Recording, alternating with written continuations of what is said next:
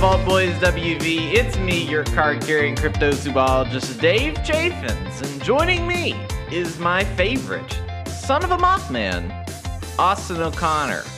How's it going? It's going great, man. How are you today? I'm doing very well. I feel pleased about our guest that we have here today that I've never talked to in my life before. Ladies and gentlemen, let me introduce the man himself. You may know him from such things as Chad the Fallout 76 podcast. You may know him from the Fallout Hub. You may know him from a strange baloney video from back in the day. Ladies and gentlemen, let's give it up for Kenneth Vigue. You weren't supposed to share that video, Dave. This is. I trusted you. This is out there. It's out there. How are you? I think we're doing well. I think we're doing well. Video. There is no floating. I need to know about this. It doesn't exist. It doesn't exist. No. My week's been going well. I've been doing a lot of yard work. It's so nice, beautiful, beautiful weather. It's gonna rain though soon. You know, everyone's favorite podcast discussion topic is the weather.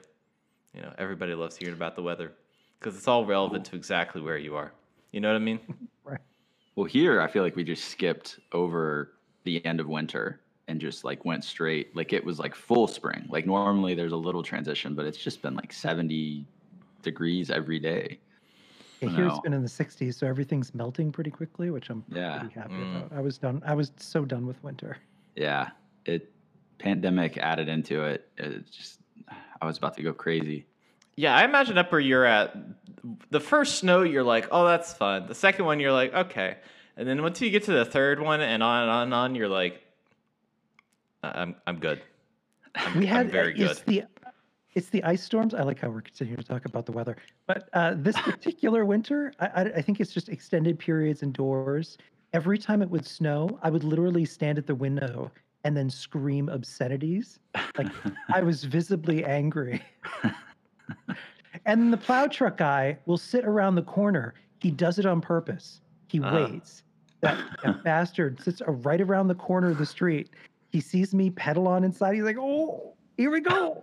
And then he'll just shove everything right into the end of the driveway where I just snowblowed. So I go out and I clean it up. And then he comes back the other way and for some reason veers off into the left side of the road. So where you are... Oh, you can go ahead, Dave. No, you can go ahead. I love you so much. Go ahead. Where you are, Ken, like what's the earliest, when do you normally get the first snow of the year? Usually mid-November. Okay, so fairly early. Sometimes it's earlier because I'm up in the mountains of New Hampshire. Yeah. So winter will sometimes start earlier. And then other years, like we had a Christmas that was a few years ago where it was 80 out. I was like, okay, strange. This is weird. Do you swear by a snowplow, or are you like a shoveler? What's the snow gear? Do you have like those old school tennis racket snowshoes that you put on? Like what's the setup? I have a dog sled team that I keep tied to the porch railing, and I usually will do that. One of them is a big husky, and he has like this keg of whiskey just in case I freeze out there in a snowbank. Yeah. That's pretty handy up here. What's their names? You know, you've got to name them all. You know, I assume that there's one name, and then maybe you go and like, you know, you're Gym 1, Gym 2, Gym 3, because I mean that's a pack. Yeah, I started with Biff and Jessica, and then I just went straight to punctuation. Okay. Yeah. Colon. Get over here. Semicolon. The smaller one, you know, get over here. Exclamation point, though. He's always hyped. Question mark? I really do love how Dave was like, everyone wants to hear about the weather. And we really did just run with it there. We did. I love that. I just love that for us. We did. We 100% ran for it all. What about you guys? How's your weeks going? How is your situation? What's your life status? Give me an update. Think it's Facebook in 2013. Give me like Kenneth Vigue is like eating some broccoli. What's the update? Right now? Just this week, you know? Summarize it. I wanted to be like this is like your video diary. Don't call it a vlog. This is a video diary. Appalachia, day 36. That's where it all began. I'm having a productive week. That's something. That's good. That's good. I'm quite busy. What about you, a dog? Man, just so much going on in my life. Yeah. Actually, there's nothing going on in my life. Yeah. Just I'm kind of with Ken. It's been like a quiet week for once. I don't know. It's like, I feel like the weather got warm and everybody else has things going on now. And I feel like I've been able to like get my own stuff done for once. I don't know. It's been nice. It's been like, it's like the calm before the storm. I feel like it's been too quiet this week. Yeah. I don't know. Yeah. I think it has. I think it has been pretty quiet. Just to denote, our special guest today, Kenneth Ague, has kind of got his start a few years ago in the podcasting game, doing a scripted Fallout 76 based podcast where he writes original stories using some of the lore, characters, etc. from the game. And I won't say that he's like produced it, but he's extremely produced. He has produced it out to like the first time I heard this, I was like, this doesn't sound like it was made by one person. It sounds like that It was like went through a studio and you had all of these, like you had all the bigwigs in there sitting down trying to figure. It's truly amazing.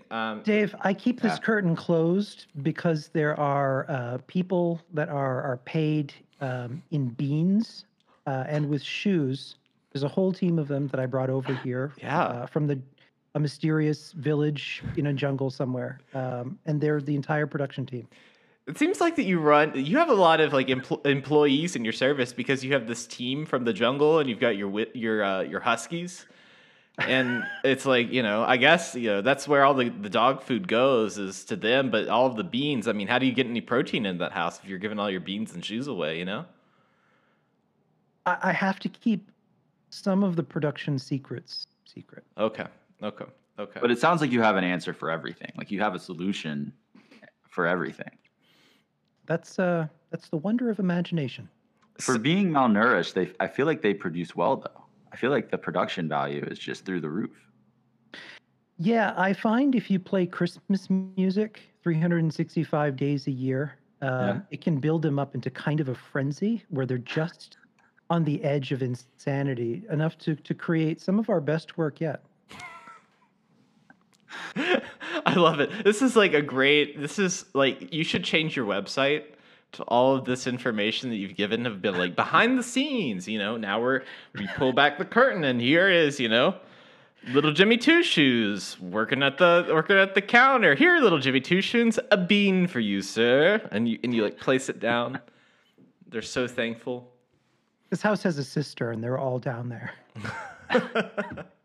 So I've kind of pitched the show. I'm not sure how we got to this level of pitching, but Ken kind of add on to that. What all is Chat of Fallout 76 podcast? We are a dark comedy that is heavily centered around the meta of Fallout 76. When it originally started, it was just some short, random journal entries that accompanied some hilarious glitch photos of, people hovering in the air.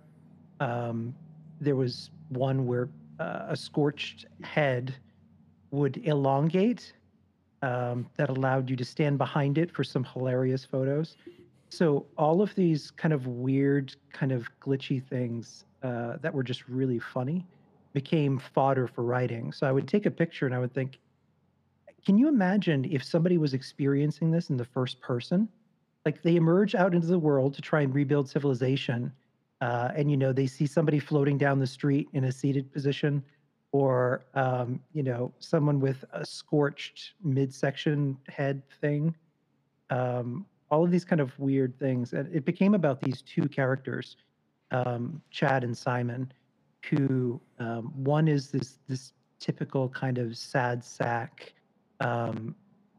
where everything is really half empty. And then the other one is Chad, who's a traditional jock type, who, when you first meet him, you're hearing everything from Simon's perspective. So you're hearing exactly what the stereotypical Chad you imagine would be, which is this kind of jock bro type, who just seems to enjoy everything. Everything is fairly easy.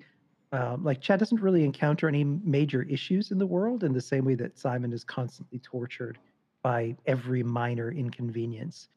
Um, and it started out just me reading those stories, but by episode 3, I had two concerns. One is I was worried that over time people get tired of just hearing my voice, and two, I wanted to tell bigger stories, but I was limited by being able to do so, because it felt very audiobookish. So I did a casting call on the Fallout 76 forums on Facebook and then Reddit, and started with a full cast. And episode 4 is kind of a soft reboot of the show.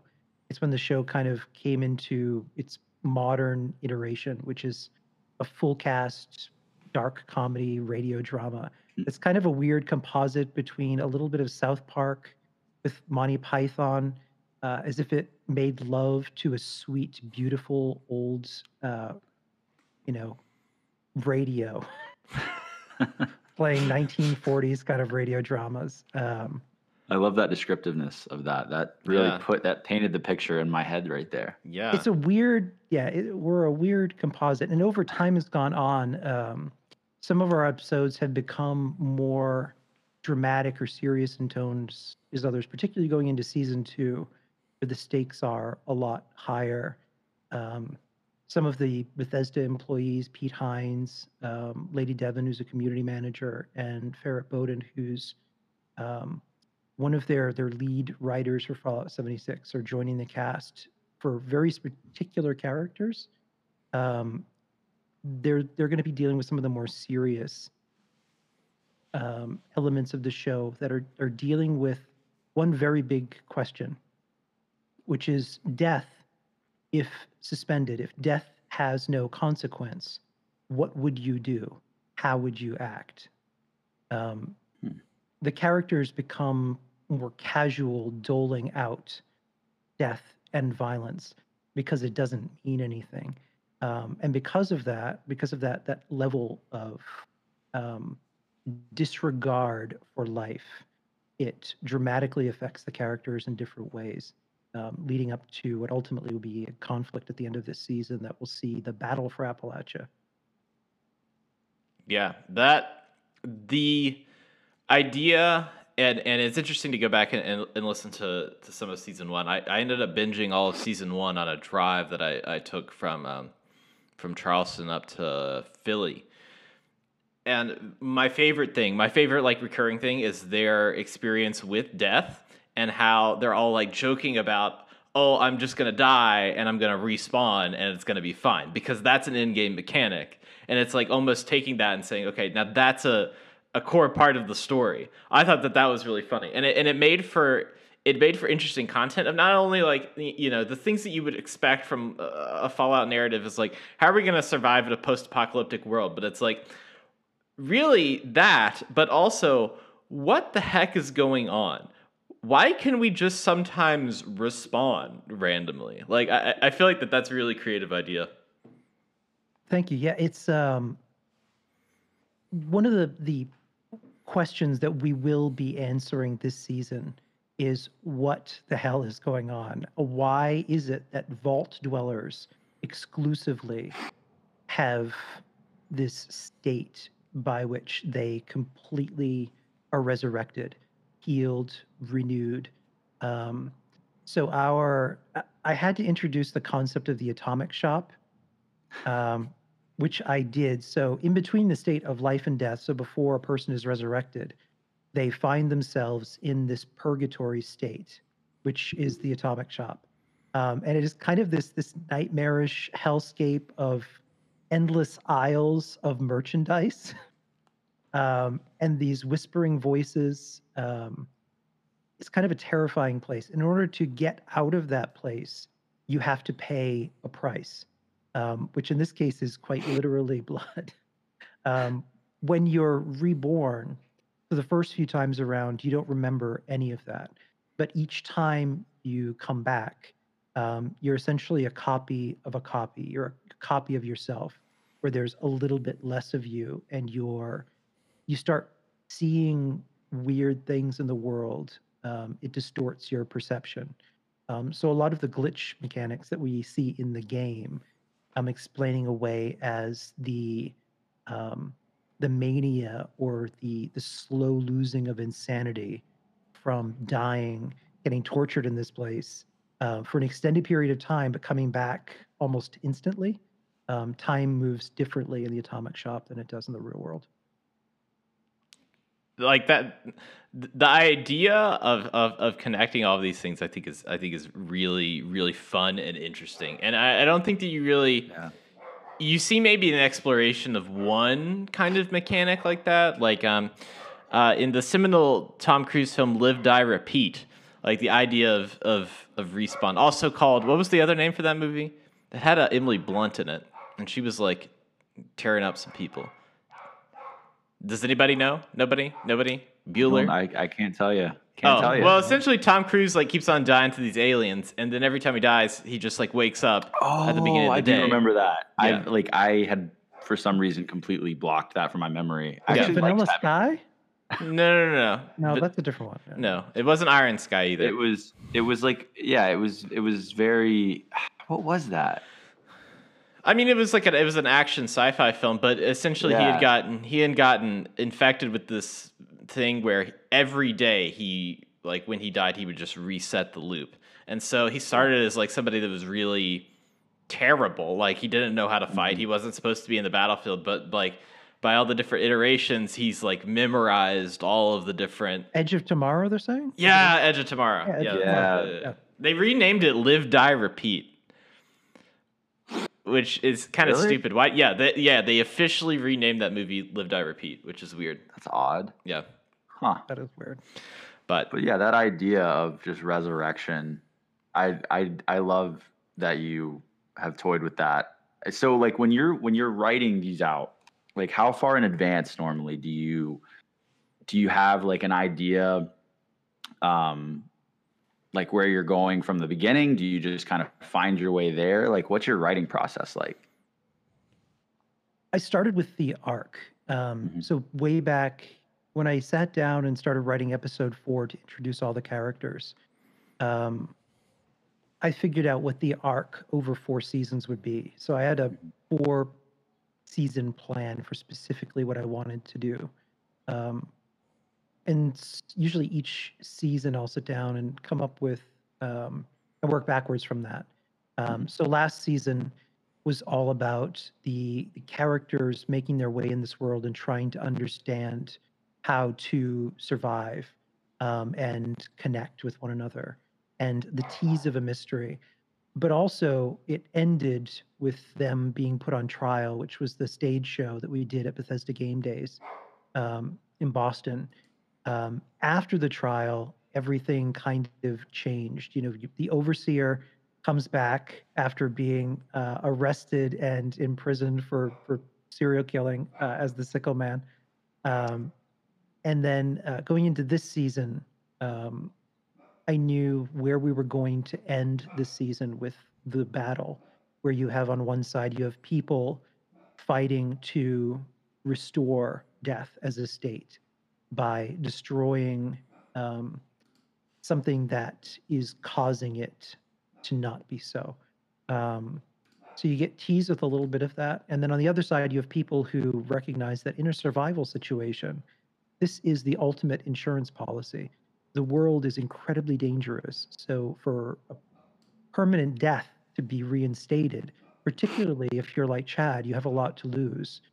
His relationship with Susie develops where he's become more of a father figure to her, which over time has really changed people's perception about who Chad is and who Simon is. You eventually find out that Simon is the ultimate false protagonist, where he is in fact a villain, and Chad, even though he's really that gang dwells in a really morally gray area because they steal from people and they kill people with trap camps and things like that, and yet they're honest about who they are and what they're about, and they very much care for each other, particularly Chad caring very much for Susie and filling that void of a father figure after she lost hers.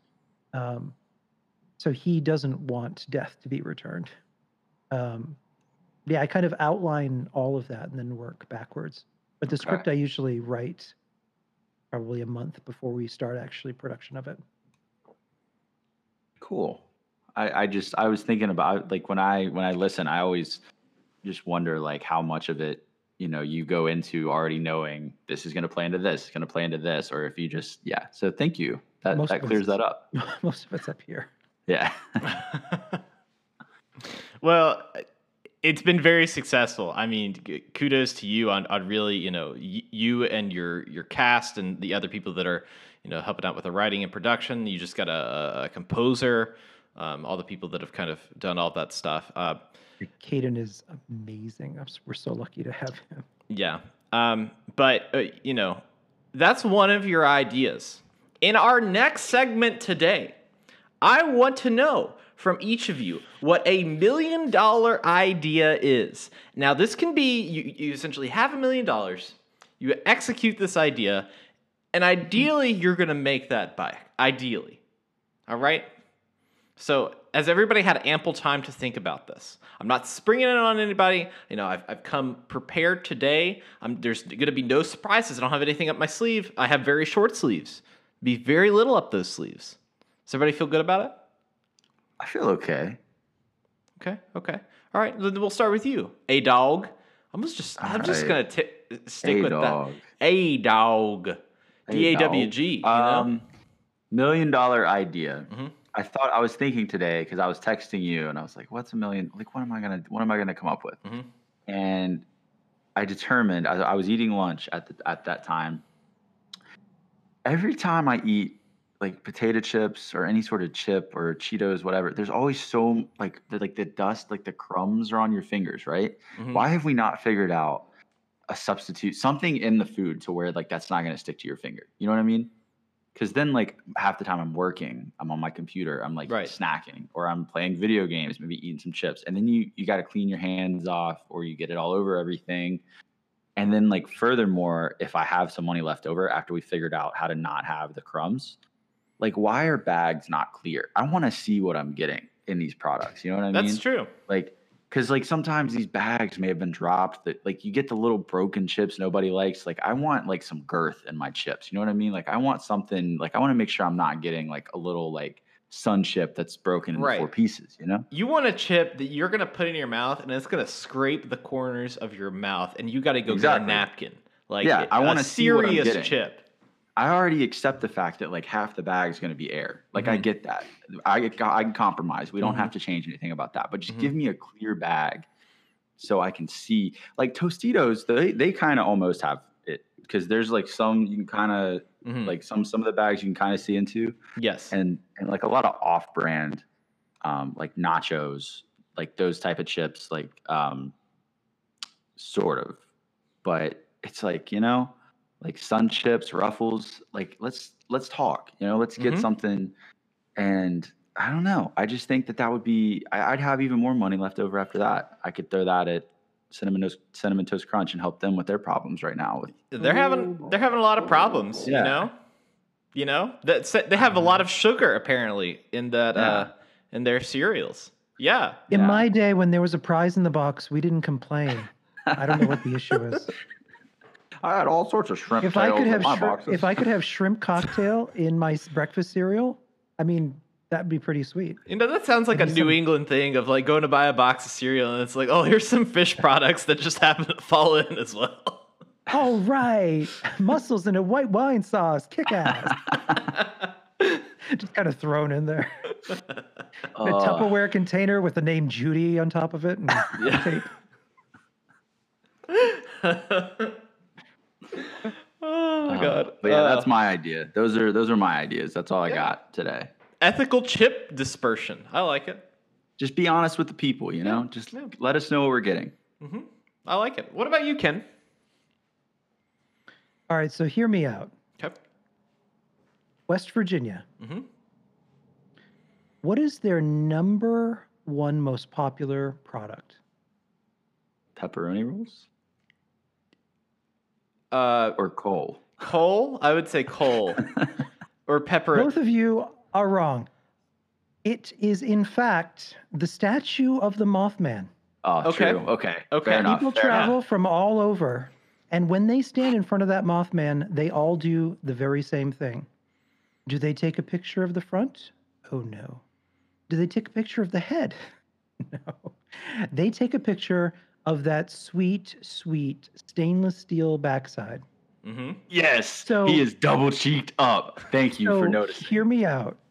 Picture that backside on your desk at the office, on a table at home, maybe by the door to greet guests, split right down the middle to collect envelopes, your bills, maybe outgoing mail, the ultimate mail slot. Can you speak in my language? This needs to happen. This is the best $1 million idea we've had on this show, and I'll listen. I'll invest in this idea. I'll be a part of this. Well, I mean, you can only invest by mail. That's the keeps on giving. Mothman's ass. He is caked up. I'm telling you. I don't know what I just picture the person that made that sculpture was just like, I'm about to do it. I'm about to do it, and just double cheeked up. I need that on my desk. Just like he looks like the character from the Aerosmith album cover, just like a nice chrome person, just like if you look really close, you can see like the infinity symbol in it. Like there's some fierce symmetry there. Like the secrets of the universe are locked inside the perfect fold and shape of that posterior. I gotta make a drive to Point Pleasant this weekend. I'm gonna have to go. Yeah, I think getting that out into the market. I mean, what a conversation piece, you know? Like what you know? Yeah. You'd have to talk about it. You'd have to say something about it, and then it becomes. It could open up. Like, could you imagine that becoming the staple 5th anniversary gift? And like you could have small ones mounted to rings. Like, oh, that would be cool. I went to Point Pleasant instead of I went to Jared. She just kind of holds it up. Yeah. It's like there, just kind of glistening. You could probably put a rock in the middle of it. Nice diamond, maybe, a couple carats. Yeah. That would be beautiful. Just like how like Myrtle Beach has like wings, like those stores with like the towels and all the novelties. Like we need to get one of those in Point Pleasant, and it's just like different variations of Mothman's ass, just like stainless steel, just whatever you want it on, we got it. Like this is right. Oh man, like how small businesses have like the e-chip readers, just like refashion that. Yeah, there you go. Put your Discover card in that and see what you find. What's in your wallet? Oh, Mothman's stainless steel ass, baby. Oh. I wonder what is that made of? Is it stainless steel? Like what? Like what do we know about the construction of that? What do we actually know about the Mothman? Like the physical material of the Mothman? Like it could be some like otherworldly stuff. It could be like some weird stuff. I feel like there's like two. So like my life was just changed to where like when I reference something, it's going to be like pre Ken bringing this idea into my head. And then like post, because that's just, that's gold. I am just, that turned my whole day around that you just brought that up. Wow. Well, that's all the time we have this week. Wow. I don't even know how I can follow that, but my idea was grappling hooks. Grappling hooks are kind of cool. I was watching the Justice League movie, which turned out to be kind of a lot of it was boring, a lot of it was okay, a lot of it, well, I mean, some of it was pretty good, but a lot of it was like let's watch a music video, and it's like MTV isn't around for a reason. Like, there's, nobody wants to watch that on the theater. We'll go to YouTube and watch the music videos. Anyways, Batman was using his grappling hook, and I was thinking to myself, why aren't like regular people using grappling hooks all the time? Like as like I need to go up to the third floor, but the stairs, too hard. But if you had a good enough, he's got that grappling hook that's just like in his hand, and if he shot that, and he can like, click the little button and pull himself that away. That to me seems like a marketable product, Yeah. Like you go to the stadium for a football game, and you're like, oh man, I'm row, ZZ seat 3. You can just like grappling hook. Get right up there. So did you do any research? Like, are there any actual real life like prototypes that have been created, or is that just the? Did I do any research? What do I look like, Bruce Wayne? What do I look like, Elon Musk? Huh? Elon Musk. It's like I made a flamethrower, and it's like it's not even a real flamethrower. He's like, haha, I made it, and I'm like, you should like watch old Vietnam War documentaries. Those are flamethrowers. What you made, sir, is a Bunsen burner. You made a Bunsen burner, and it just looks like a stormtrooper gun. That's it. I would be willing to pay like a full paycheck to watch you try to grapple hook from your backyard up to your roof, just like to watch that happen. Okay. Fellas, we're thinking very small scale here. We're going to need a flatbed truck, a grappling hook, and a trip to Point Pleasant. Yes. Keep driving. Just keep driving. Don't even slow down. We got Dave hanging out the back window, just ready to shoot.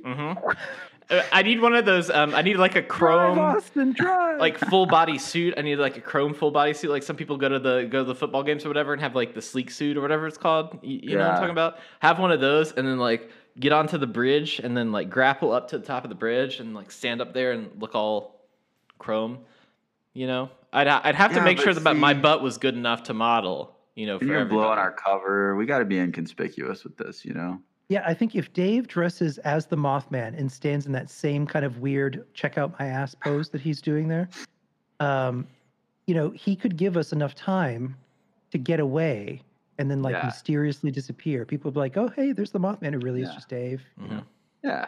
Trying to.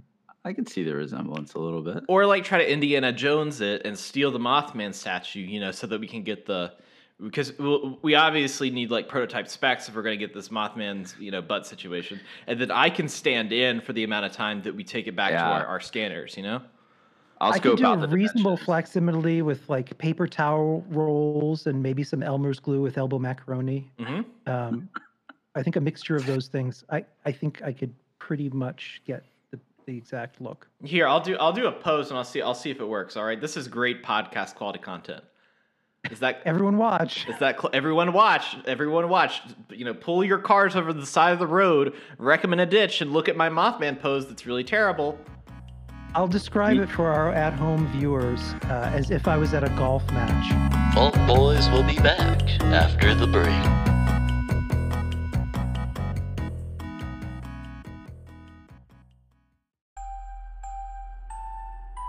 In a world where solid-state electronics and vacuum tubes are still meta, people never stop loving atomic-powered everything. A chosen 500 stepped inside a subterranean vault to be spared the nuclear horror of the inevitable Great War.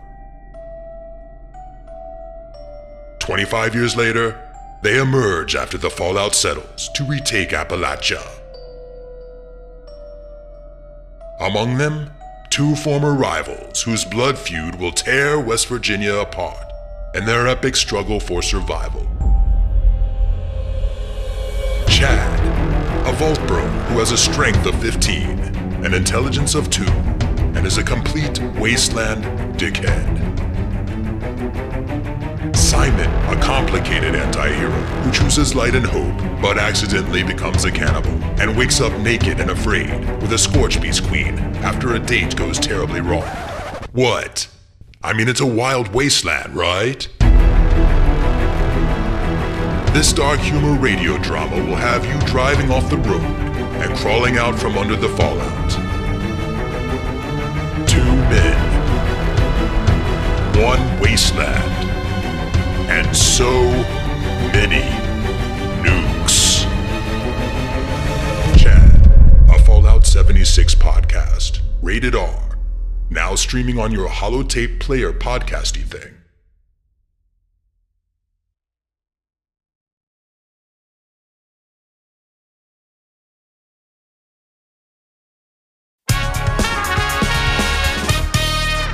Well, I think those are. I mean, I think that we've come up with some genius level thinking today, and I really think that we should just act on everything. I think collectively we should just act on all this. But when I asked you, I said, "Hey, Kenneth Vigue, I like to use your full name. Do you want to come on the podcast?" And you were like, "Yeah, of course I'll come on, man." And then I remember you talking to me about some like really strange stuff back in the day, about stories that your grandmother told you about like giant lobsters and like some strange old things. And I was thinking to myself, now this very day, this very Wednesday would be a perfect time to bring you on to kind of talk about your weird experiences over the course of your lifetime. I mean, from the paranormal end, I'm sure everybody, outside of your bean counting fellows behind the curtain and your, series of huskies, but some interesting weirdness going on. Yeah, it's funny because I was reminiscing about this week. My family on my father's side is French Canadian, and every summer my grandmother, our ancestral family home was on an island off the coast of New Brunswick. It had exactly like 558 people on it. It was just this lobster fishing village. And it is about as far northeast as you can possibly go in North America. So summer lasts like a week. But as soon as school would let out, my grandmother would pick my brother and I up from school, and she'd already have the car packed, and off we'd go. And I just remember being that young, it would take forever to get there. And then we finally would open the house for the summer, and we just spend all of the summers there. There was no TV or anything. Eventually, later on, we got a VCR, but particularly when I was young, it was just like every night was my grandmother playing cards. She'd play solitaire, and I'd tend the fireplace in the wood stove. And then we just listened to CBC radio. And even then, this was like the mid to late 80s. They were still playing these old school radio plays. So that was pretty much every night. And, you wake up in the morning, and it's 12 acres right on the ocean. So you just wander the woods and the bogs and the beaches, which are pretty much empty. And the island itself had so much folklore. People would come over to the house and visit all the time. It's a very it's an odd thing when you live in the country or in an island community, because everyone knows each other. So literally, without even knocking, people will just walk in and like come over for a cup of tea. They wouldn't call or anything. People just kind of show up, and then people tell stories. So particularly on a few times a summer, there would be like one night towards the end of the summer where all of the my grandmother's friends that she grew up with, the old crowd, would come over, and then they would just sit around the wood stove telling these stories. And when I was younger, I used to sleep on the cot next to the wood stove. That was kind of my spot. But when you're a little kid, you're kind of out in the open. You're supposed to be sleeping, but you're facing the wall and you're listening to all of these stories about monsters and witches and pirate treasure that they're telling each other. And I would never sleep awake. But you never forget these stories. Yeah, you don't. You would never forget the stories. There was a few of the more terrifying ones, one of which I experienced was the ghost car. In order to describe it, so where our house was on a peninsula with maybe a dozen houses. So once you're on the island, you would turn off down the side road, and you would drive for 25 minutes on this dirt road over peat bog before you finally get to the beach and where we were, which was more of the English speaking side of the island. And that road was incredibly old. It was one of the oldest roads on the island. And at some point in the 1930s, there was a visiting priest to the island whose car broke down on what we call the $1 million hole. It's this sharp turn on the peat moss. And on either side, because of the amount of snow they get there, the ditches are literally deadly. They're 6 feet ditches. So if you come tearing around that corner, you are going to eat the corner. Yeah. A lot of people have gotten into accidents and died there over the years. So the priest was, out in the road, fixing his tire, and around comes this car speeding, hits him, flings his body off into the bog, and then the car off to the side. And it took them a while to find him because the bog is surrounded on both sides by this weird kind of boggy quicksand. So if you can imagine, like 5 to 10 feet of fresh water over which is a layer of this vegetation, you don't know when you're walking on it that you're actually walking on something that you could drown in, or if it's mixed with some of the peat, it becomes very quicksand-like. So even my great great grandfather would lose a lot of cattle out there. They'd kind of wander out and then they'd just drown in this quicksand. Huh. So it took them a while to find the body, but ever after that, there would be this car spotted on the road, and it's a narrow road. There's no way to turn off it, but the car would be behind you. You would see the taillights. It would be racing, and then you would get to this point where the Barrens ended and Wilson's Point began, and it would just be gone. Like the car would just disappear. I don't like that. I remember it was the night. God, this is whenever Michael Jackson's Thriller came out. Whenever that was, it was such a big deal that we went to the center of the island to watch it in the village hall. So it's just a bunch of us kids and older people sitting around watching Michael Jackson's Thriller. So we watched it that night and went to a party at the neighbor's house right next door. And afterward piled into the car and we're on our way home across the Barrens. And it still freaks me out to this day. When you're little and you're coming home late from a party, you get into this tired state. And, your parents are tying quietly in the front of the car. And, there's like the Beatles on the radio.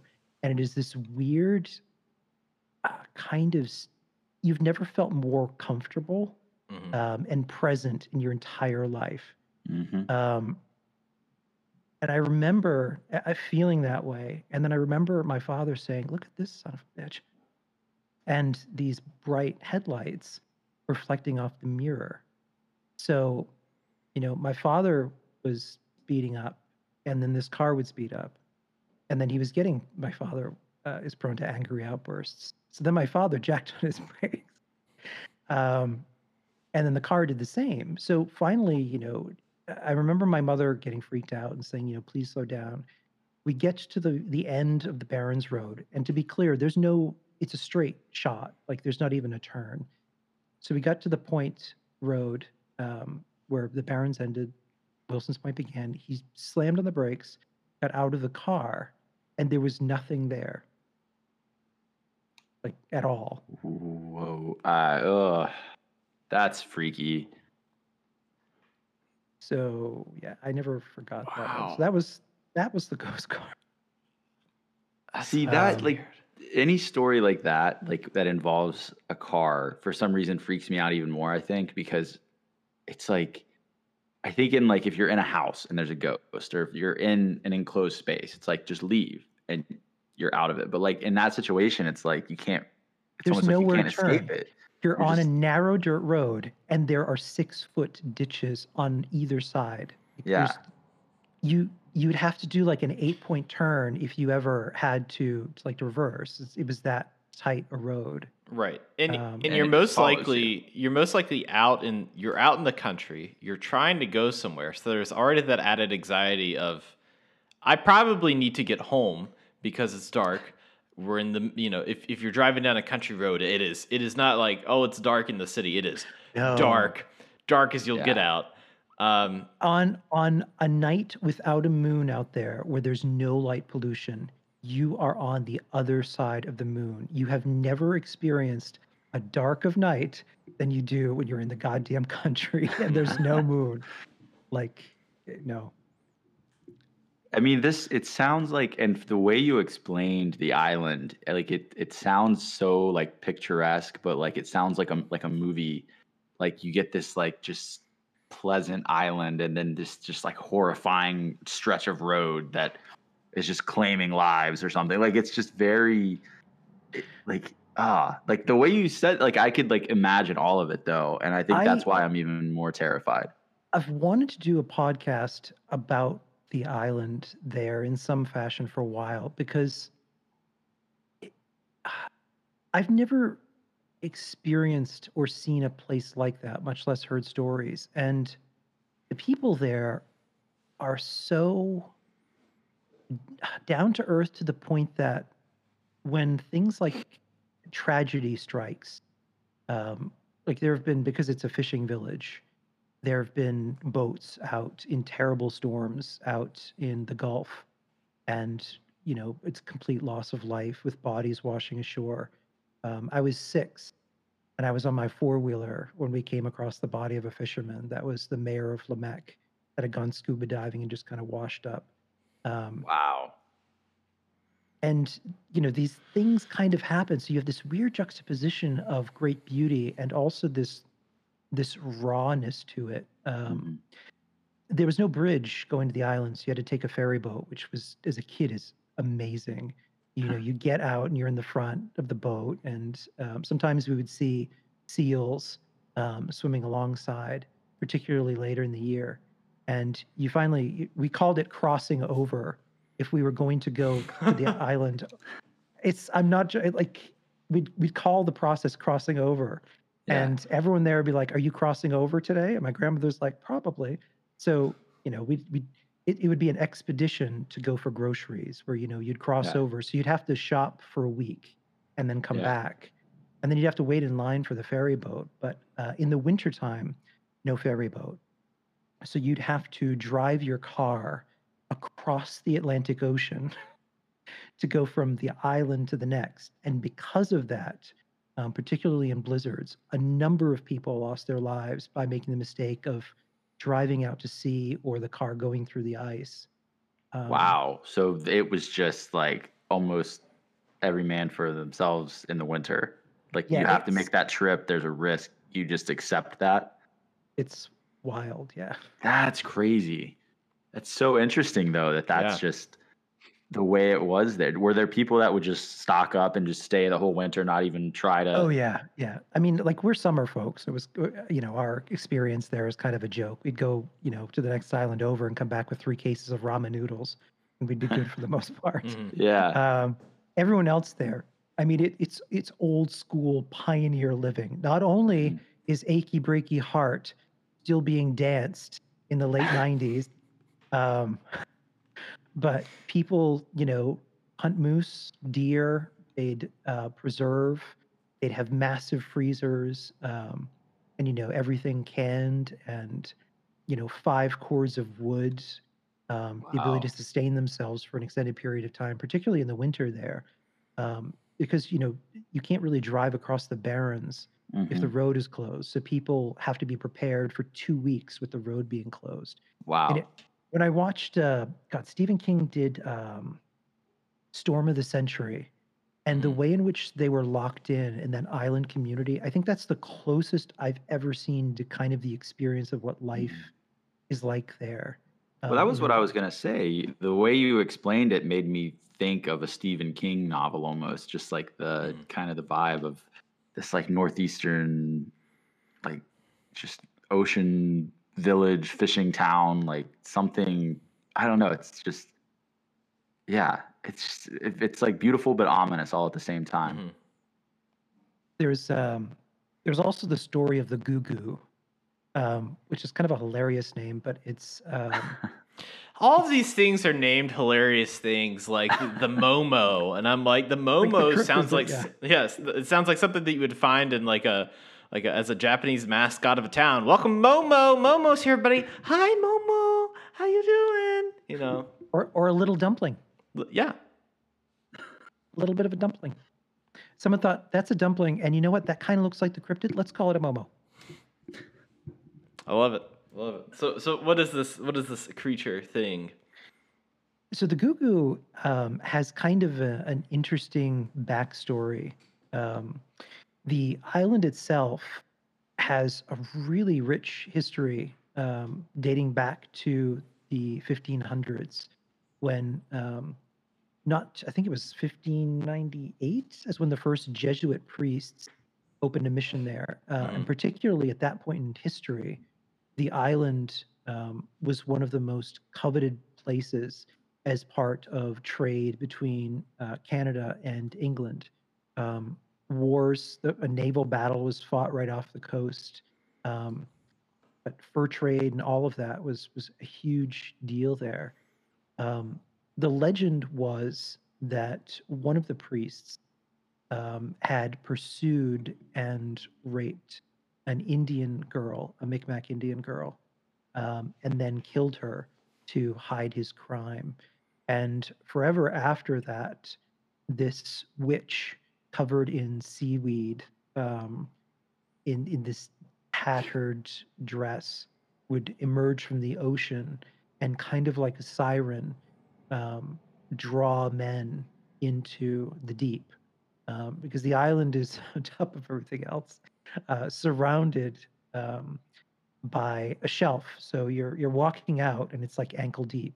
And then there's a very steep drop off, like down 20, 30, 50 feet surrounding the island, with severe undertows. Even when we were kids, we had to be very careful about how far out we walked. But so she supposedly would drag people out to drown in their death. But it became such a local figure that in the summers we would have a few different festivals, one of which would be the Gugu Festival, which would be this massive bonfire. So kind of like the Wicker Man, they would make the Gugu figure and part of a bonfire, and then there would be drinking and music, and this, they'd burn the Gugu and banish her back. It became like this whole thing. The island had weird traditions like that, like a tuna festival, the Festival du Thon. They had, it was a celebration of the tuna, where they would have a tuna king, a tuna queen, and one year I was the tuna prince. Are you serious? We booked the tuna prince? This is big. This is a big, like, listen, like you've got to make edits to your website. You have to make edits to your Twitter bio. Like, you have to introduce yourself, be like, hello, my name is Kin. I'm the Prince of Tuna. My life went downhill after I lost the crown. I was never the same after that. I wish we could like put in just like a little graphic right now on the stream, just like under you, just crown. Yeah, just Prince, just like that in the crown. Mm-hmm. Wow. Oh wow. Wow. The more I hear about this island, though, I very much need you to write and just put this out into the world. Like, we need more. I really want to, because it had also the people there are just the wildest characters you'll ever meet. Oh, I'm sure. I am sure. Just very strange, unique, eclectic people. Yeah. And it's funny, like, when you explain some of these things and sort of almost sometimes how isolated it is, it makes me think of like some places in Appalachia too. And I think there are some similarities there with people and how those conditions can affect them and create just really interesting stories. I think part of it is when you're in environments like that, it breeds character. And so what you end up with is a whole lot of weird characters. Yeah. Like we had Armas, Hermance, but you pronounce it Armas. She lived a few doors down. She was very French, but she spoke great English. And she was a little touched in that the things that she would say, like the AIDS virus came from lobsters. And then later it was caused by fluorescent lamps. Oh, yeah. She would be afraid that mosquitoes would get inside her head, so she would roll up newspapers, dip them in wax, and then stick them in her ears. And she would ride down the road on her bicycle like this. Just with newspapers, Yeah. wow. But my grandmother, who's a character herself, she and my Aunt Brenda they would go clubbing. The island had a club in the center, so usually every weekend they'd go out. I'd be home like reading by myself, and I was fine anyways. The neighbor would check in on me, and then they would come home at like 1 o'clock in the morning with fast food that they got from the local place. It was like eating clams at like 1 o'clock in the morning. But they would take Armas with them because she was always looking for the man that got away. And one time they convinced her that they were in a relationship together, my grandmother and my aunt, and that they were going to ask her if she was interested in joining them, just to mess with her. And so she got so angry, she started to get out of the moving car. And then eventually they had to convince her, that this was they were just messing with her. But so there were absolutely some characters. Yeah. So when you write and create characters, do any of these people ever influence traits that you create in these characters? Those people have a very special place in my head and heart. Any of the people in our podcast are either facets of me or are people that I've known that maybe are overly exaggerated. And then other ones come from nowhere. Susie, for instance, is a character, the little girl Susie. She's perpetually frozen, 12-year-old girl who's ghoulified. And her possessed talking doll, Ella, came to me in the most ungodly nightmare dream that I had not too long after episode 2. I had a dream that I was walking down a road in Appalachia, like I was in 76, and I came across, I actually have it. I came across this little girl at a lemonade stand with the face of a corpse and this talking devil doll selling lemonade that was poisoned, killing people, robbing them, and then just kind of, putting their body in the bushes and then going on to the next character. And that was such a striking visual. I thought, oh my God, that character has to exist. So she came from wherever stuff like that comes from. Other characters like Brian, who's another really popular character. Shout out to Mark, who's in chat here. Voiced by Dr. Mark Hausworth. That character came from someone that I knew when I was in Boy Scouts, who is like, I enjoyed the outdoors, but I didn't take it very seriously. And then you have someone who's like an overachieving, like Order of Arrow, Eagle Scout kind of type person who has a sash with every goddamn merit badge you've ever seen, including ones that shouldn't even exist, like animal husbandry or recreational wickery or whatever it is. Right. And he would always be annoyingly upbeat and optimistic, like, in 80 degrees when you're climbing a mountain and you're really just excited to get up to the top and take some pictures. And he's like singing like, "Let's go, gang. This is great." You just want to kill that person and leave them for dead. So he came from a real person that I knew, and then I just kind of exaggerated him. Um, yeah, other characters represent parts of me or my personality or Hmm. things like that. Awesome. Huh. Yeah, So a culmination of a lot of things there. Yeah. yeah. It's interesting, like hearing you tell stories about growing up in the in this island area, and kind of the impact of like obviously, how many people live in this island, Ken?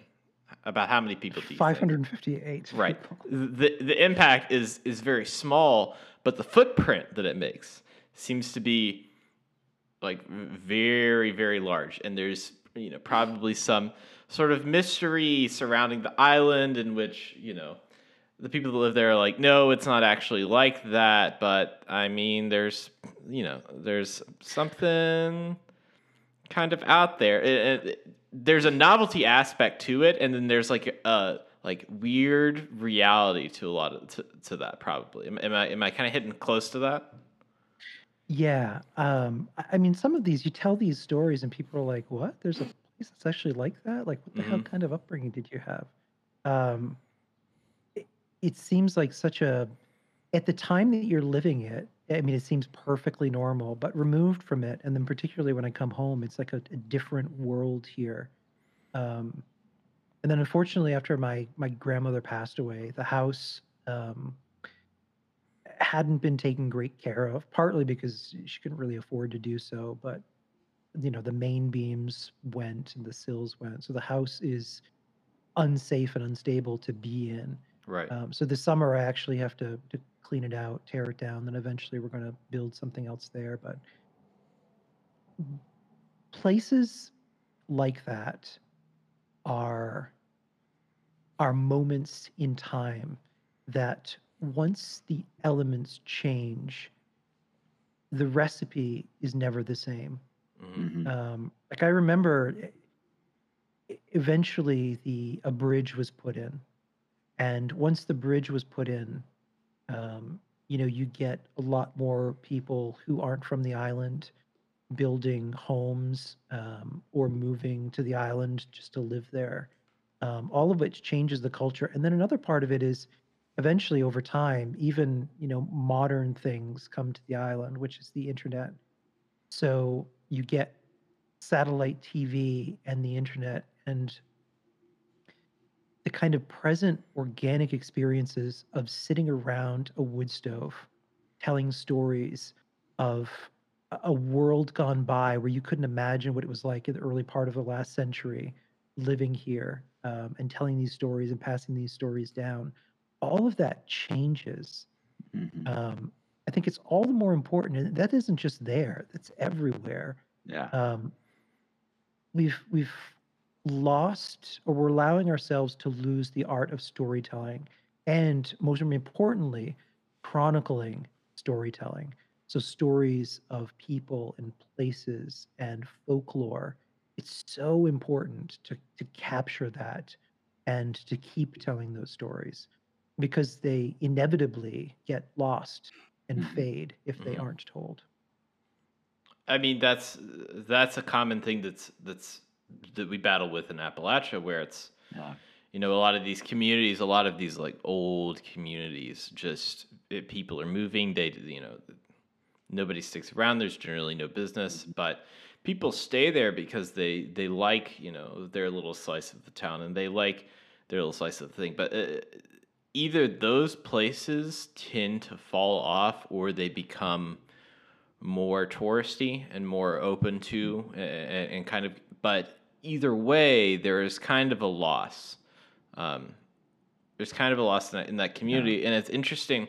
I mean, even last night, I was talking to a guy that had grown up in Charleston before it was a thing, and him talking about like little downtown stores in like the back corners of the room when people would come in and talk to them about their problems, or talk like this guy runs like a tailor store in town.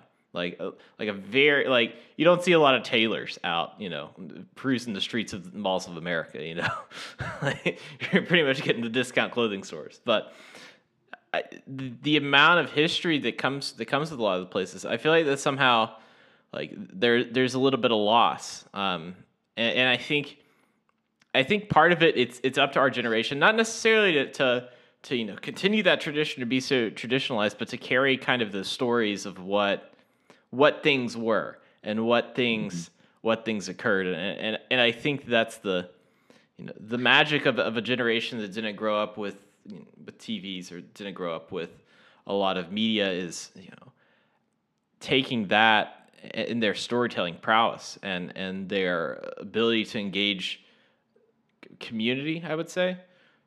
Mm-hmm. And it's like, what are we going to do with that? It's like, what's our onus of that? Like, obviously we can't, as much as we would love to, we can't, sit around and hold up to the beams of these places and hold the stuff up. Like, things move on. Like, it becomes very hard to have, a house from the 1800s or 1700s, because then it's like, well, the foundation of this house is broken, or there's, something wrong. Like, that whole setup is gone. But I think it's really left up to us and a new generation of people to come in and say, okay, these are the stories that we want to keep, because that's, I think, the important thing. It's funny when you're talking about this stuff, and it's like talking about what was it, Goo Goo, and that's a silly sounding name, but I mean that's probably something very personal to a lot of people. Like that's like a cherished memory of this of this creature and these the rituals and everything. Yeah, I mean, and part of it lends itself organically to the imagination and experience and joy of childhood, where you live in a state, you feel like these things are very real, and yet you dance into that darkness and you purposely go looking for them. There was L'Île au Trésor it was a little spit of an island right at the end of our peninsula that was separated. These French Canadian people coming in here trying to get us to pronounce everything correctly. Look at these people. And it was a Micmac Indian summer colony. Not by the time that I was there, but when my great grandmother, when she was younger, she would remember the Micmac Indians coming to the island for the summer, and they would set up tents and everything on the island, fish and everything, and then they'd head back to the southwest for the winter. But there was always a story that Billy the Kid had come to the island and had buried pirate treasure on there. And that story had been told for over 150 years, passed down, that there was treasure somewhere on the island. And a little bit, a little bit like, God, what's the name of the island off the coast of in Nova Scotia? God, it's the most famous buried treasure island. I can't even think of it now. The funniest part about this is I was looking at a map of Nova Scotia this morning. Don't ask me why. That's out there. God, I don't remember what it is now. But anyway, so we kids, we would get our shovels in the summer, and then we would swim over to the island with shovels in hand, and then we'd poke around through there and dig. And a few times we found arrowheads or like little artifacts. Even by the time I was little, you could still see the circular impressions where they would always set up the tents where the peat moss was kind of placed down. So you go looking for these places. Of course, we never found treasure, but. So there's all these stories, and all of this, culture that impacted your life early on. Later on, did you, like, outside of obviously like storytelling in the podcast, but even before that, had you looked into any of this stuff? Had this been of interest to you? Storytelling or just no, these like weird. I mean, I guess the stories in general, but like, I think you had mentioned you were doing some things with. Kind of not necessarily, I guess, the kind of weird, outlandish things in your 20s, right? With some exploring that you were doing. I mean, even when in our teenage years, we got into urban exploration. Like even in Newburyport, there was right down the street from where I grew up in Massachusetts, it was Maudsley State Park, which in and of itself was a really terrifying urban legend around it about the Hell's Gates. But it was this massive estate that the mansions had been torn down, I think in the 70s that were on there, but you were left with this beautiful state park Hmm. with trails and wells and these almost these creepy hedge mazes to get lost in. The place was just awesome. So, I mean, we would sneak out at night and go down there and scare the crap out of ourselves, just kind of wandering through this creepy place. Um, but starting there, because some of the outbuildings, the barns, the keeper's cottage, were still there, even though the mansions weren't. So we would kind of wander through those places and take pictures. We never destroyed anything. It was Right. more about, I don't know what it was, but I've always found places like that where removed from people, they very quickly lose the life that keeps them suspended in time, where they go from a state where this is a home to something that is just a house. And once it's a house, entropy takes hold and windows start to crack and roofs start to leak and vegetation returns. And there's such a beautiful melancholy to those places where you walk into them and they have a very particular energy still where they feel the weight of years and you can almost feel that moving through them where you feel like you just miss people, where people were laughing or crying and finding love and confronting death and all of these things. um, I've always been really drawn to places like that. So even later on in my 20s we started actively doing that. Like I spent many an illegal evening breaking into the Danvers State Asylum, which is an amazing place that unfortunately isn't what it, well, fortunately or unfortunately isn't what it was, because it's now the majority of the buildings were demolished and now it's like condos for Boston power brokers. But Those power brokers are probably having really terrible sleeps. I'm just, yeah, I've got to, Have to I've got to imagine. think that. Yeah. I do have a great story about that place though. Yeah. Um, Let's hear it. yeah. So if you ever check into this, there's still some stuff on YouTube. Um, Back then, getting into the place, there were the place is connected to the sewer systems, and Reaganomics, when the place was shut down in the 80s, I think it was 85 or 86, they literally just took the patients, put them on buses. Some of the more severely and violent ones were transferred to other facilities, but majority of them were just put on buses, dropped into homeless shelters, and eventually some of those people who'd only ever known this place as home came back to Danvers and were living in rooms and underneath. Mm. Um, it was a Kirkbride complex, which Dr. I believe it's Thomas Kirkbride or Samuel Kirkbride is his first name, but his concept was revolutionary for the time.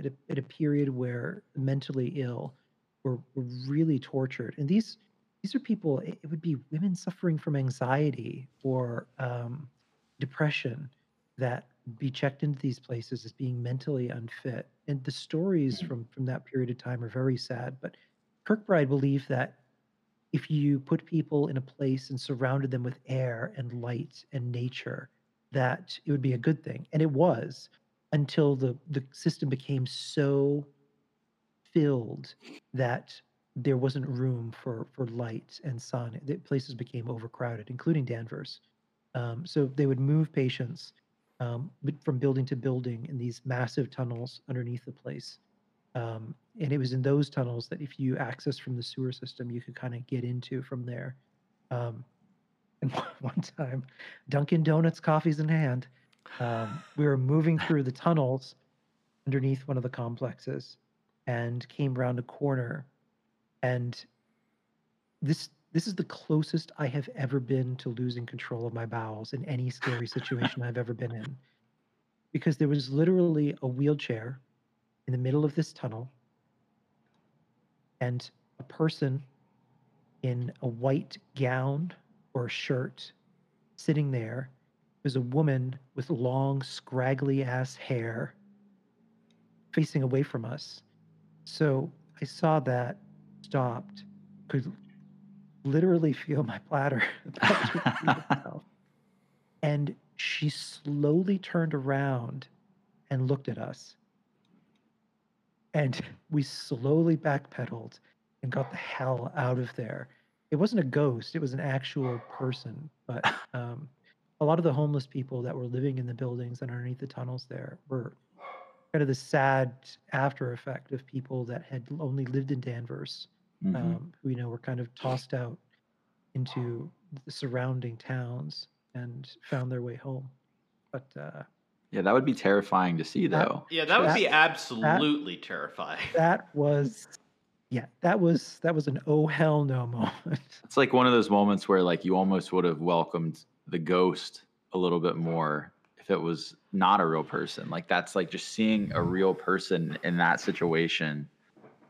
It's just very unsettling. Because there's a barrier between you and ghosts. Like there's a I feel like there's some sort of barrier there, that there's like there's a social contract when you go into a meeting with a ghost. You know, that it's like, you're gonna come and do some like things in the corner of my eye, but hey, if you want to blow on my neck or make my hairs rise or whatever you want to do, do that. But if you're gonna sit in this creepy ass tunnel and then maybe come at me with a rusty hypodermic needle, I'm gonna have to say no. That's gonna be a hard no for me. Yeah. God. It's gonna be a hard no. Well, I think I've had about enough of this, because if we keep on going, it's going to be, I mean, I'm just never going to want to go to New England. It's going to be too scary. I do have to say, though, that Austin's scary ass story that we did for the Robots Radio Network crossover was just about the most terrifying goddamn story I have ever heard. Like when I was editing it, it was late at night. You know, it's October, for fuck's sake. So I'm sitting here in the dark, editing, and as it goes on, I'm like, okay, I start turning on the lights. Yeah. Like, what? If you would have been there when we recorded that, though, it wouldn't have been as scary, because we were just in that room Dave's in, and it was like super bright, and we're just like sitting there, and I was like, all right, I've got to remember this story. And it was like super casual. But then like when I listened back to it, I was like, damn, this shit sounds scary. Yeah. I was like, damn, this sounds, and I think it's just, I've told it so many times now that it doesn't freak me out anymore. Right. But like your stories just now, like I've been sitting here like, ugh, like it's just got me, I had chills. But the way that you explain things is so like beautifully said. I feel like you should, it's almost like you're a writer. You should have an audio podcast, like where you're writing stuff. Let's not get ahead of ourselves. Okay. All right. Well, we like to end this show with a little segment where we talk about what we are excited for. Just a little tidbit of things that we're excited for in the coming future. It doesn't have to be this week. Doesn't have to be next week. Could be this year. Who knows? And I am going to begin this segment because I had a brilliant idea. Came to me in my sleep. Last night, I had some weird dreams, but I woke up. My weird dream was that I was a TikTok producer for Mark Hamill. And at one point, he had a tennis ball that he lit on fire, and he was like, guys, watch this. And he caught it in his mouth. And I was trying to think of what music to set behind that, because that's what you do on TikTok. And I came up with Pitbull's Fireball, like the hip hop song that he sings, right? Is that Pitbull that does that Fireball? You know, I think it is. And I came up with that, but then I accidentally backed out of the video, and I couldn't do it because all that footage deleted, and we didn't want to set another tennis ball on fire. Anyways, that's entirely irrelevant. I woke up from the dream and I had an idea. I have missed Halloween. I have missed Halloween a great deal. Last year we didn't do anything for Halloween for obvious reasons. And I've gotten into woodworking since the, I guess, pandemic had kind of started. So I've converted a room in my basement to kind of be like woodworking. I'm working on putting all of my mead stuff down there and doing everything down there. But I was thinking, I want to build some Halloween decorations. From holler to highway, we've got you covered 6 ways to Sunday. Shape of Mothman and like stick it up on my porch so that it's like peering out the porch, like be able to paint it, get in there, get like a projector and paint that stuff. And I'm already excited thinking about it. That has me excited. I'm like, I want to do that today. I want to start Halloween prep today. I love this joy. I love the energy and the joy that. I'm so excited. And I'm like, if I do Mothman, I got to put up Flatwoods Monster. And I'm thinking, I'd be the coolest house in the neighborhood. And eventually, I feel like this is going to like keep on like churning in my head. And I'm going to have a house that's like, it's a small world for cryptids. So it's going to be like little cryptids popping up. There's a house in Beckley, or a neighborhood in Beckley, actually, that I just recently saw. And one of my friends went there.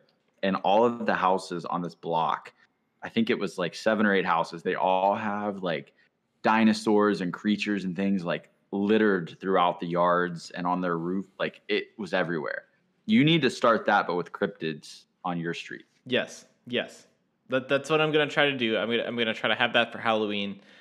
I have some roof space as well, so it might be fun to put something on the roof. But I'm curious what you can use your grapple hook. It's early enough that you can go on Fiverr and have like your own custom theme song, just kind of playing spoopy on the radio. Like, what you gonna do when the cryptids on your street? Yeah, I like that. What you gonna do when the cryptids in your feet? Sounds like he's already got it ready for you, Dave. You don't need I know. I don't need. Yeah, you got it. I'm just gonna lay down that track. I mean, I'm just gonna copy that and then put that on the FMA and broadcaster and call it a day. You know. Oh, well, that's what I'm excited for. What about you, Austin? What are you excited for? I am excited. Actually, right before the show a little bit ago, I found out that one of my favorite breweries, which is in Asheville, North Carolina, is opening a spot in Charlotte, which I frequent Charlotte a lot more than Asheville. And I'm excited for that because I feel like that can be my little, that'll be like just a treat, you know? What's the name? I don't have to go to Asheville. It's Burial Beer. Is the name? It's Burial. I think it's just called Burial, but on Instagram it's like Burial Beer. # not an ad, but they are great, and you should check. Especially if you're in North Carolina. I think they've got a place in Raleigh, and Asheville, and then in Charlotte. But I just found out that they ship to Kentucky, and my parents live in Kentucky, so I'm about to use them as like a proxy. I'm gonna try to get that like a monthly shipment there. Yeah. But I'm pumped for that. I'm like, look at that. It's gonna be right there near some of my friends in Charlotte. So once I get this second vaccination, I might have to make a trip down. I've already booked. I booked my vacation this past week I have my second vaccination on the calendar, and I have my vacation already planned. I'm so excited, ready. But that is what I'm excited about. Ken, what are you excited about? I'm excited for vaccinations. I feel that. Hey, come to West Virginia now. I'm ready. We're the second state in the United States to have it completely open. From 16 to however long, you can book a vaccination appointment and get one. I think the first state was Alaska, which makes sense. First state was Alaska to do that. We've been very lucky here, I think. I'm gonna close these blinds. Keep talking. No, you're fine. You just look like you're gonna like steal my burger from some, McDonald's ad of some sort. It's fine. If you flip this to black and white, it looks like you're in kind of a noir jailhouse movie. Yes. Mm-hmm. I started seeing the lines. I was like, oh, Jesus Christ, this is getting bad. Austin in prison. No, I hope that other states. It seems very strange from how this is all rolling out, but I understand. It was like 1 week I thought I was maybe like 2 months out from it, and that it was like I got a call and it was like, let's go get a vaccination, and now it's like everybody. It's a free for all. So. Did you feel like Thanos I felt like Thanos when he put on the gauntlet? As soon as I hit my bloodstream, I was just like, I just could feel it. But then they've told me, they were like, the second one's gonna kick your ass. Like, you're gonna be down for the count. So I'm just like ready for that. But I don't know.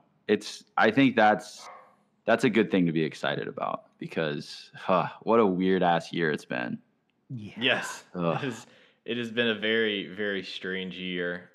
The good news about the vaccinations, though, and I mean the main point of getting it now, is now Krispy Kreme.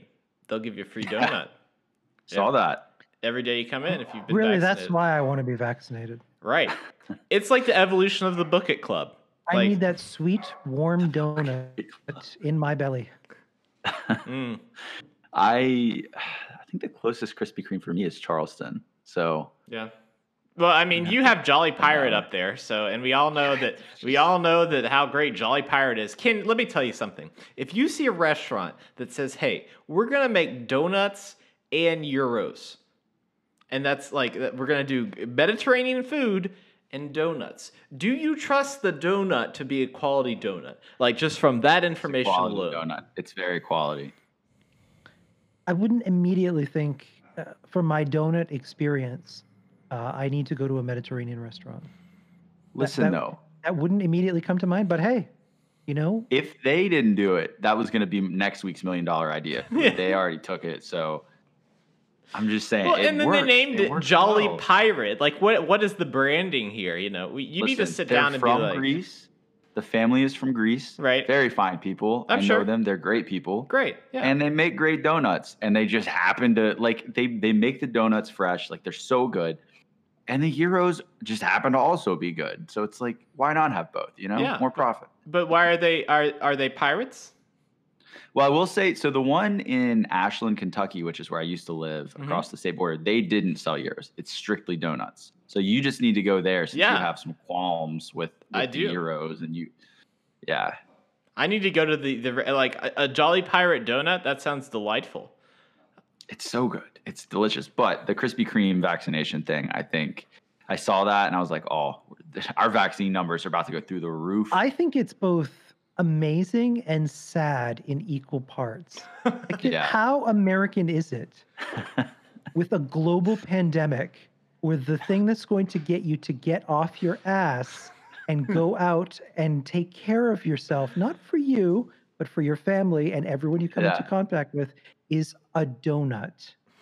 What the hell? It's quite American. That's a very American thing. I mean, it's a deal. Like, I mean, let's think about it. Let's think about it from like a breakfast. Like, that's a lot of caloric intake. So let's say, I mean, you go every day for breakfast and get a free donut and some water. I mean, you've got the sugar content to fight a kangaroo. I don't know. How many calories are in a Krispy Kreme glazed donut? Probably like what, 1,000, 1,200? Like, you're in set. One donut? I hope not. I feel like those girls who used to sing the Double Mint commercial, the Double Mint gum commercial, would probably make a comeback, getting people like, if you want a vaccination, it's time for Krispy Kreme donut. And they just have happy people like biting into it, like in the Mentos commercial for some reason, like biting into it, giving each other thumbs up, and then like running a marathon, sitting in a restaurant. There's like a girl on a bike smiling at the beach. All of those little things. I feel like they should go one step ahead, and Krispy Kreme should set up at vaccination sites. And when you get the vaccine, you can have a donut as you're getting it. To kind of start the process. Why not have intravenous on one side, you're getting the vaccination, and then you've got the Krispy Kreme filling that's getting piped right into you on the opposite side. Just straight two-line it, go straight right for it.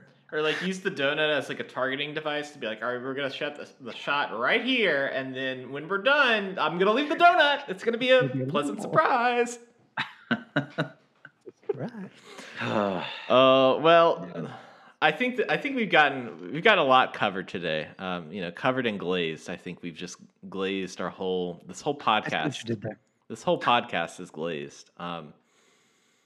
If you want to listen to Vault Boys, we are live every Tuesday at 5 p.m. and you can get us on all different podcast services. We're on iTunes, Spotify, all that stuff. You can give us a review on iTunes for 5 stars. If you give us a 5-star review, we really appreciate that. We can, I don't think we've shouted out people in a while, but we should do that again. That would be fun. I just like making up rules in the go. This is my planning meeting. Now you're in the planning portion. So we're going to workshop ideas. So this is where we start talking about making the grappling hook. If you want to follow us on Twitch, that would be great. We're trying to get some more followers on there. So if you listen in your car or you are just, a podcast listener on your device, give us a little follow on Twitch. You may not ever watch us live, but it's always good to have that option. Now, I will hand the floor over to Kenneth Ague. Kenneth Ague, tell me what you've got going on in your life.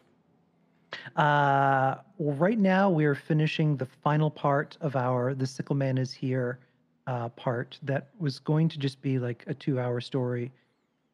And I kind of turned it into like a 5-hour marathon that we had to split into multiple parts.